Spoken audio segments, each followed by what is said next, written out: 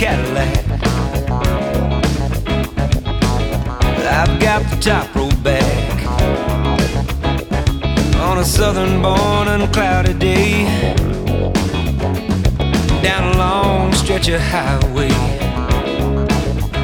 I know this day's gonna be my friend, long as I'm here, baby, in the flatlands, Mississippi flatlands. Well, welcome to the Only One Shot Golf Podcast. I'm Jim Gallagher Jr. Don't forget to subscribe to wherever you get your podcast. And a special thanks to Steve Azar for allowing us to use his music. You can find Steve at steveazar.com. Don't forget to get your copy of Only One Shot. That's available at Amazon, written by VJ Trolio, the teaching professional at Old Waverly. Well, I told everybody we're going to do a daily kind of diary type thing, or podcast, I should say, each day. And today is Thursday, opening round of the 86 Masters. And it was quite the day for us this morning. Got off to a start. Everybody's anticipating Tiger, how he would do. Get out there. We watched him on the practice area. We were doing live from there at the back of the practice area. And it was just the electricity. It was interesting to watch him in his warm-up. He didn't hit a lot of balls, and he said at the end of the round he struggled on the range, but he sure knew how to turn it on after that. He opened with 71, an amazing round.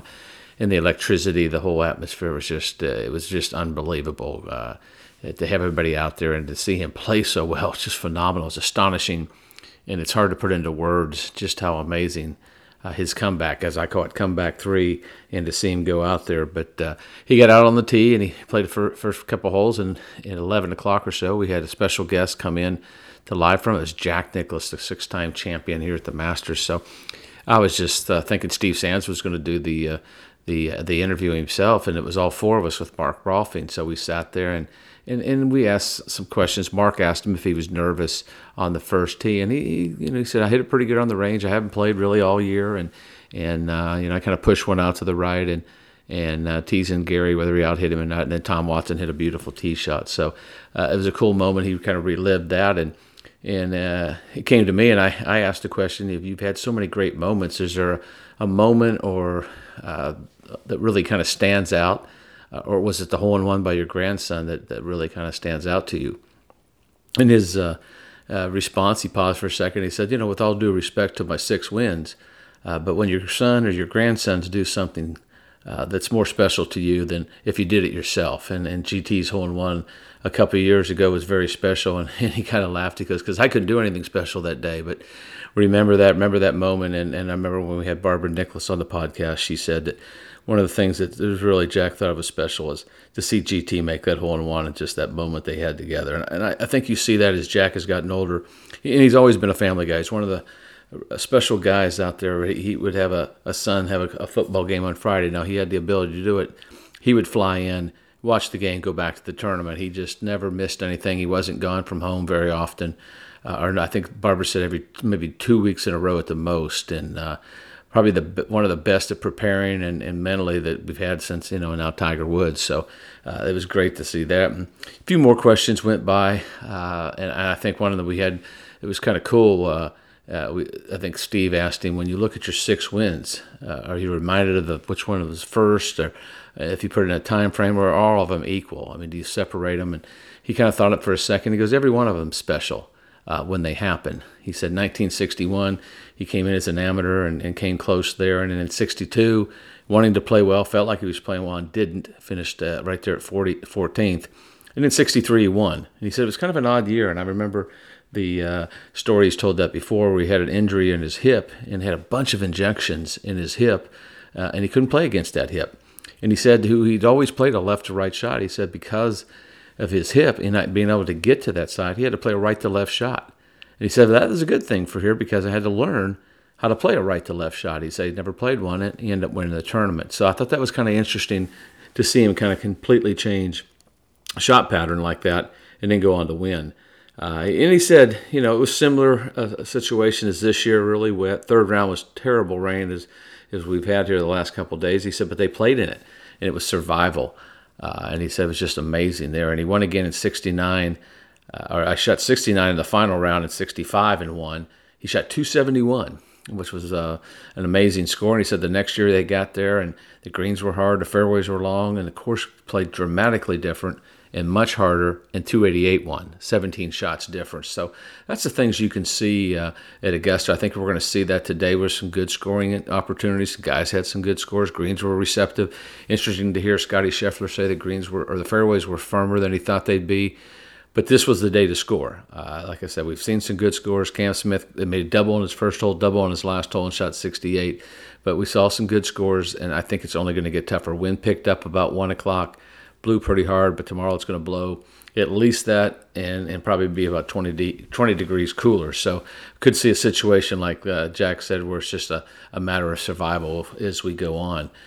And we talked about, how do you play the golf course and how do you challenge a golf course with, aggressive. And he basically said, you don't have to challenge this course. You don't have to go after these aggressive shots. You can play somewhat conservatively. He said, but there's 6 key shots around Augusta National. And that's the tee shot at 2. He said you can't go left or you're going to get a plane ticket home quickly. And he said I can't understand why people quit going down there, but they go down left and they just don't come out of there without a big number. And he said you play the rest of the front 9, it's pretty normal. And then the next shot that was important is the second shot at 11. We know how tough that shot is. Probably going to be even tougher this year with the changes, the lengthening of it. They straightened it out a little bit, but just there's no bailout to the right by the green. And I think that's something we'll look for as we continue on.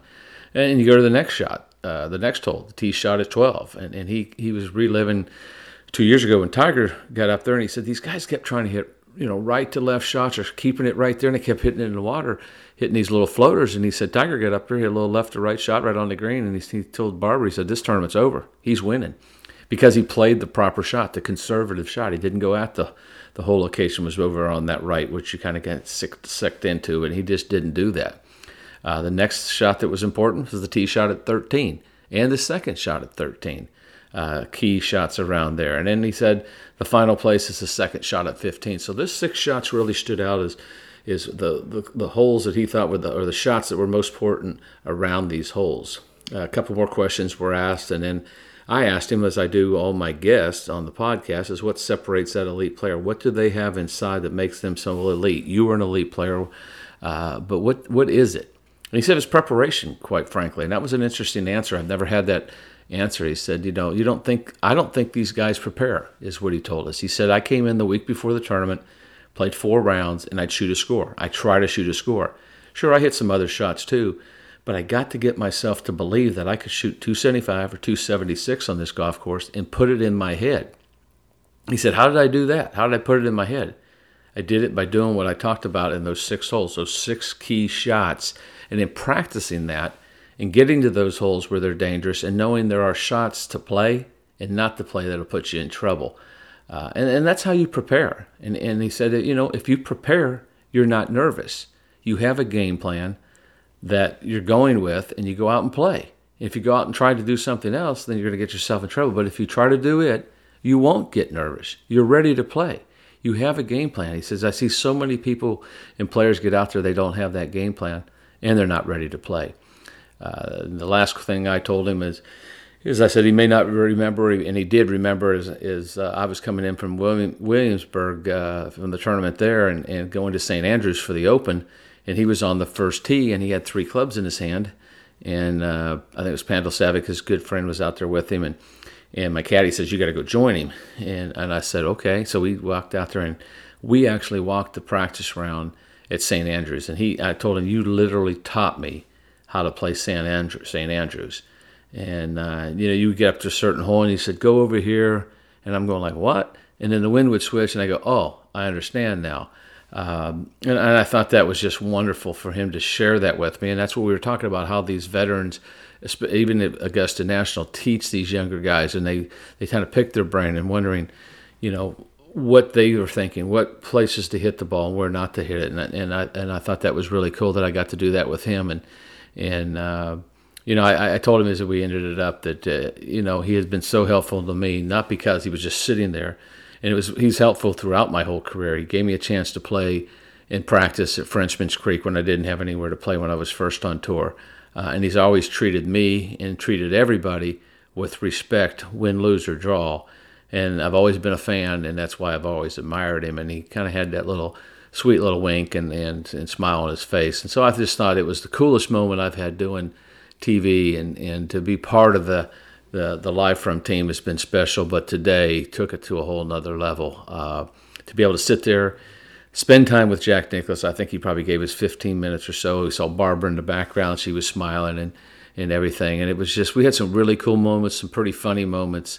And I think Steve asked him one time, about Tiger. He said, he's got 5 wins. Do you cheer for him? Are you against him? And he told a story about Gretzky, and someone was going to try to beat Gretzky's records. He goes, that's why they have records and blah, blah, blah. And Jack says, I'm rooting for him. I'm rooting for him to get to 6, but I'm not rooting for him to get to 7. And we all just kind of laughed, and I thought that was really funny. And he kind of ended, I think, at one point, he said, I never really wished anybody good luck. He said, I didn't want them to have luck. I wished them to play well and do their best, but I never wished them good luck. And I thought that was kind of a funny part that he brought up there. But it was a cool day. I actually got down to the merchandise stand and got in there and got some stuff for the kids. And I'm finishing up watching the Masters now. Like I said, a lot of good scores. It was a memorable day for me. And Tiger Woods, 71, hasn't played in so long, coming out of that terrible accident. Comeback 3 is in motion, and I'm looking forward to seeing, like I said, a lot of low scores out there today. We're going to see some tougher conditions tomorrow, some windy conditions, cooler temperatures. We'll see if these guys can handle it, and it's going to get tougher as the week goes on, and maybe a week of survival, as Jack said. But, it played the way I thought it did, other than maybe the fairways were firmer. But it's going to be a fun Masters. It's wide open. So many players can win. And I look forward to each day bringing you kind of my thoughts and kind of the special moments in my day. And I appreciate you listening. And you got to remember, whether it's life or golf, you may have only one shot. You got to make it count. Thanks for listening, and we'll be with you tomorrow. And you all have a good day.